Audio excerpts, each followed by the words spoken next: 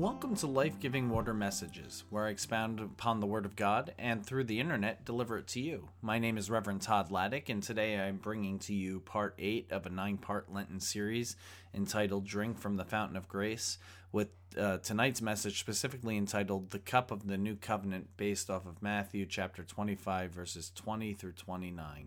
So let's dive into the Word this evening. When it was evening, Jesus sat down at the table with the 12.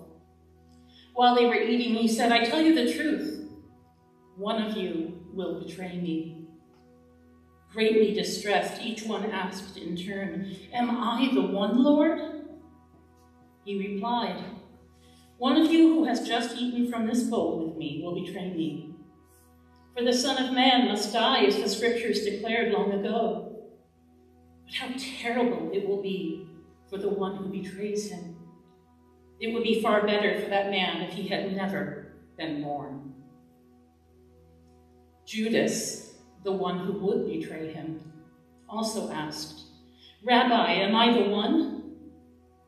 And Jesus told him, "You have said it."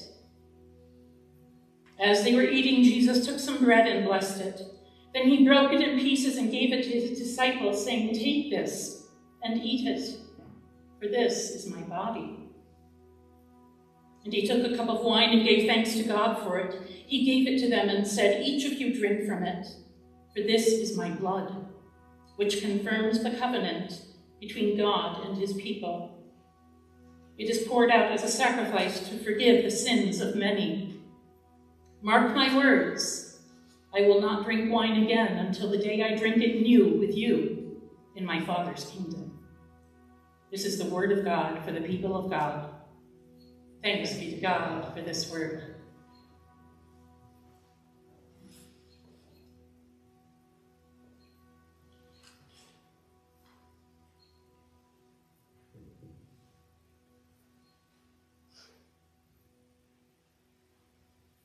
First off, wow.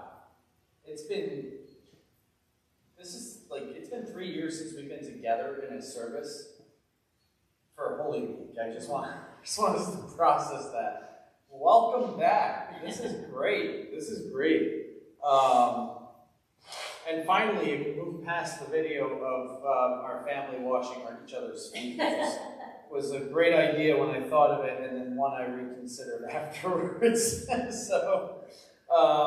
let me say this.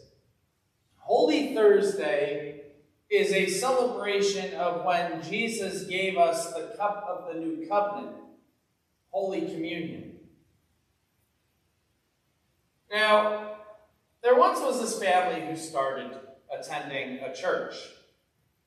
And on their first communion Sunday, the pastor caught them before the service, started and talked to the two children. He's like, "Are you excited?" And they're like, "For what?" At least the boy said that. And then the pastor said, "Are you excited that you're about to have your first communion?" "Oh," the girl responded, "What's a communion?" The pastor chuckled and smiled a big jovial smile. "Why, communion is when we receive the grace of God through Jesus Christ." "Oh," the boy said with a new look of excitement bubbling up onto his face. "Oh, wow, I can't wait." So later during the service, the pastor lifted up the bread and began to say, "On the night in which the Lord gave himself up for us, Jesus took the bread, broke it, gave it to his disciples, and said, 'Take, eat, this is my body given for you. Eat this in remembrance of me.'" And following that, he had everyone eat it, and he noticed that everyone ate it except the boy and girl. So the pastor continued, "And after the supper, Jesus took the cup and lifted it up and passed it to his disciples, saying, 'Take, this is my blood, the blood of the new covenant poured out for you and for many for the forgiveness of sins. As often as you drink it in remembrance of me.' Following the words, the pastor and the congregation all took part in communion, but for the girl and the boy. On the way out of the service, the pastor approached them. "How did you like Holy Communion?" she asked. "I didn't see you come up. Why not?" "Sorry, Pastor," the boy said. "I wanted to when I thought it was bread. But I can't eat Jesus. That's gross. I'm a vegetarian, not a zombie." And then the girl cut in, "Yeah. And who would drink Jesus' blood? Ew. We're not vampires." And the kids walked away dejected, saying, "Mom, Dad, do you think we could just stick to ice cream on Sundays?" From an outside perspective, communion can and really always has seemed very weird. The early church was persecuted by being cannibals, or persecuted, not by being them, but persecuted for being them, because they quote unquote ate the body and quote unquote drank the blood of Jesus. So their Roman neighbors thought that was kind of gross and weird, and thought maybe they had like this vampiric cannibal cult thing going on. And there's written documents about that, as high up as the government, where people are talking about these crazy, blood-drinking, flesh-eating Christians. And as we celebrate this weird new covenant, looking at the context can help us understand it and its rich layers of meaning better. Because I often wonder, like, if somebody were to come up to us and say, "Why do you find it cool to eat the body and drink the blood of Jesus Christ? Like, what is Holy Communion to you?" Many of us would probably not be able to really answer that. What is it? It's just something we've always done. And so, hopefully, having context to the importance of communion and why it really isn't gross, and why it's something blessed and holy and sacred and mysterious. So first, Jesus and his disciples were having their last meal together. And it was before his execution in the middle of the Passover feast. So I want to revisit the story in Exodus, which we just pretty much read.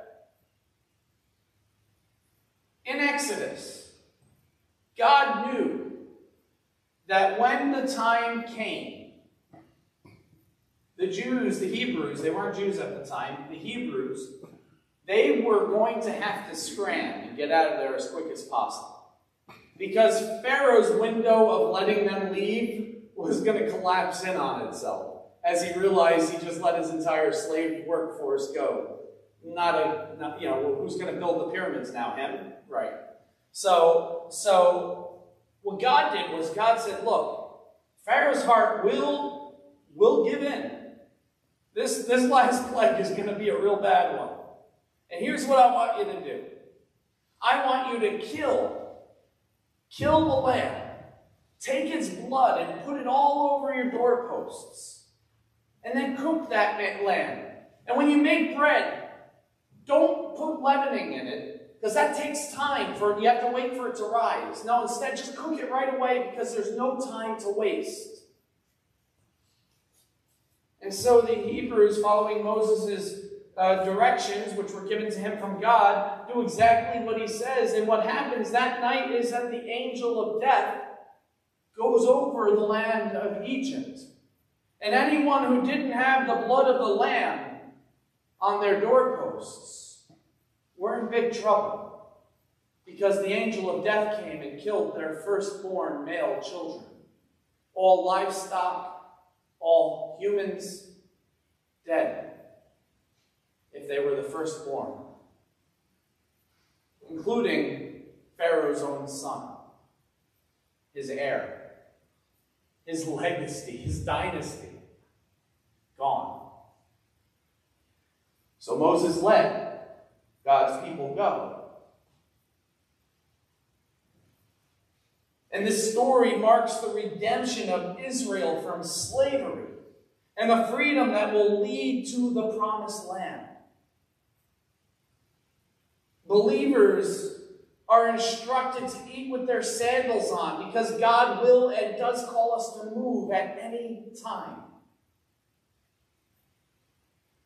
And Jesus was celebrating this meal of redemption and freedom when he offered the new covenant. You see, on that night when they were eating the Passover meal for the first time, on that night, that was before the covenant God would make with them on Mount Sinai just a little while later. Now Jesus comes.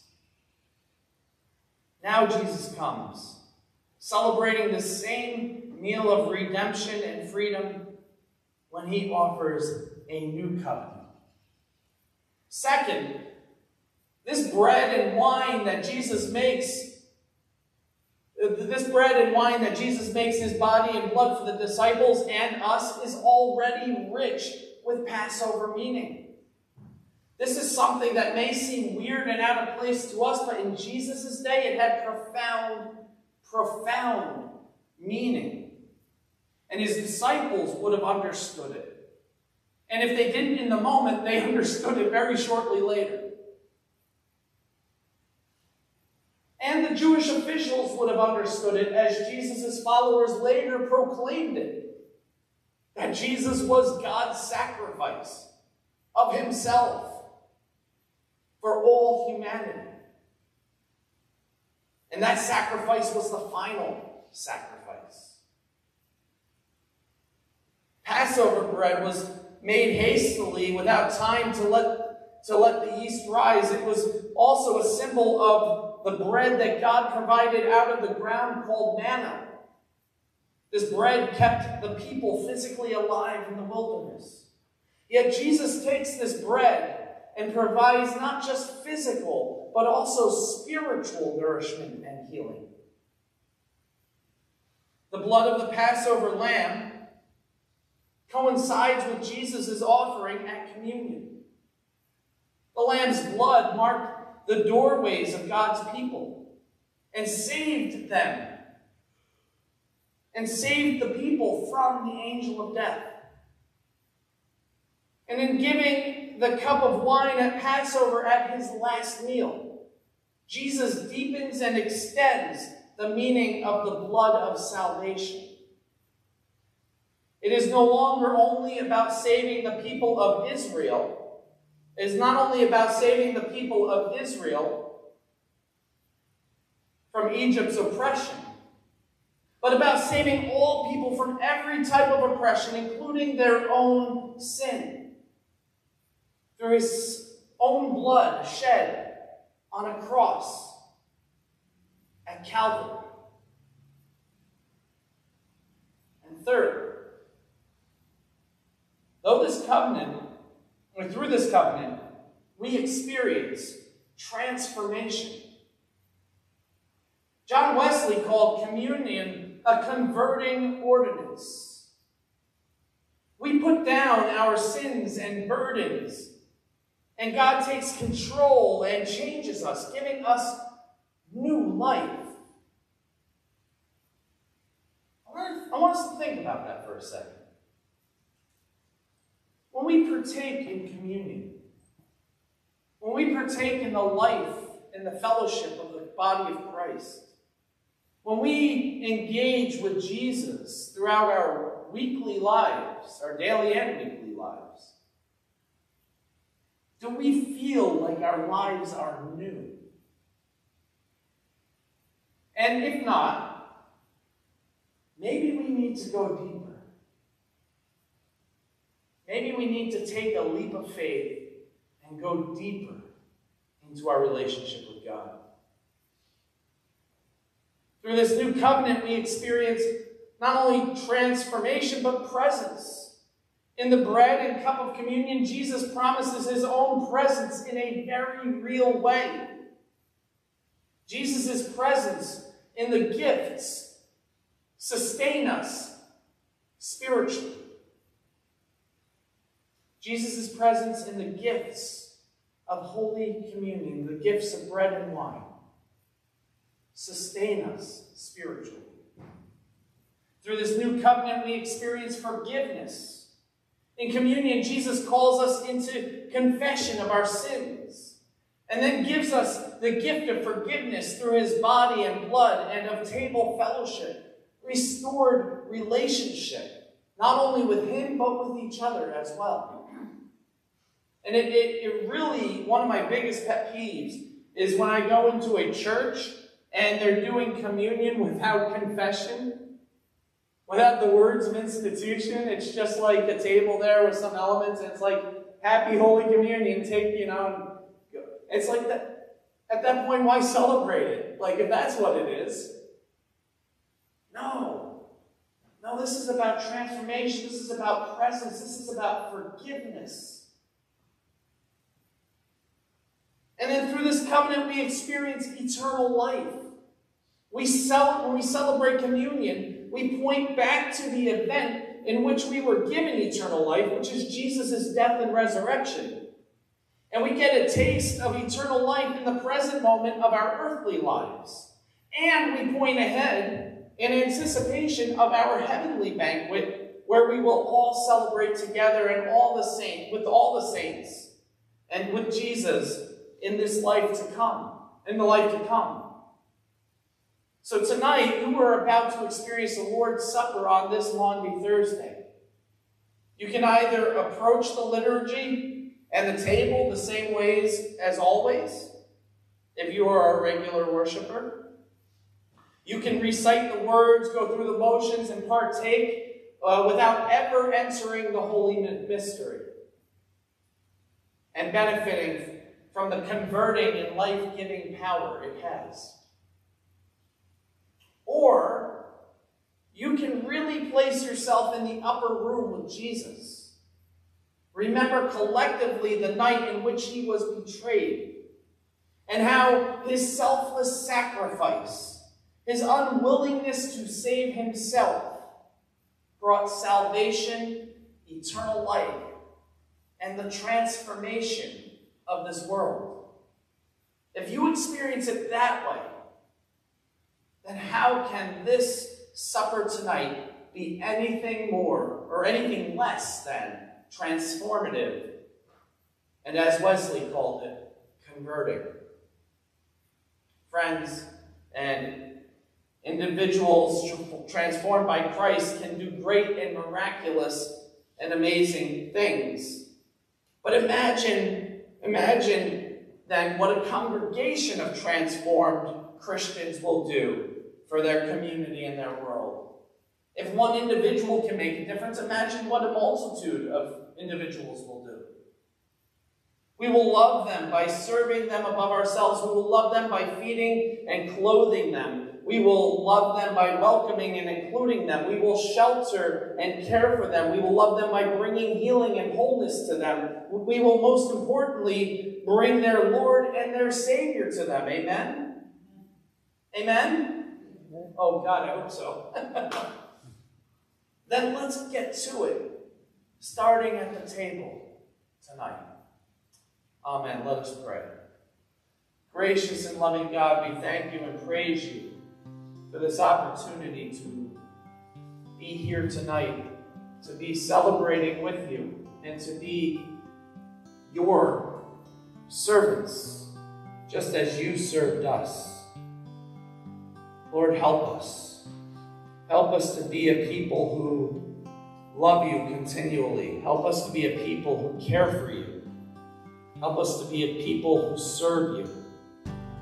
Help us to be a people who see others through your eyes, so that we may serve them and bring them into your kingdom along with us. In all these things, Lord, we thank you for your example. And we ask that you give us the strength, the courage, and the spark to live by it. Pray these things in Jesus' name. Amen.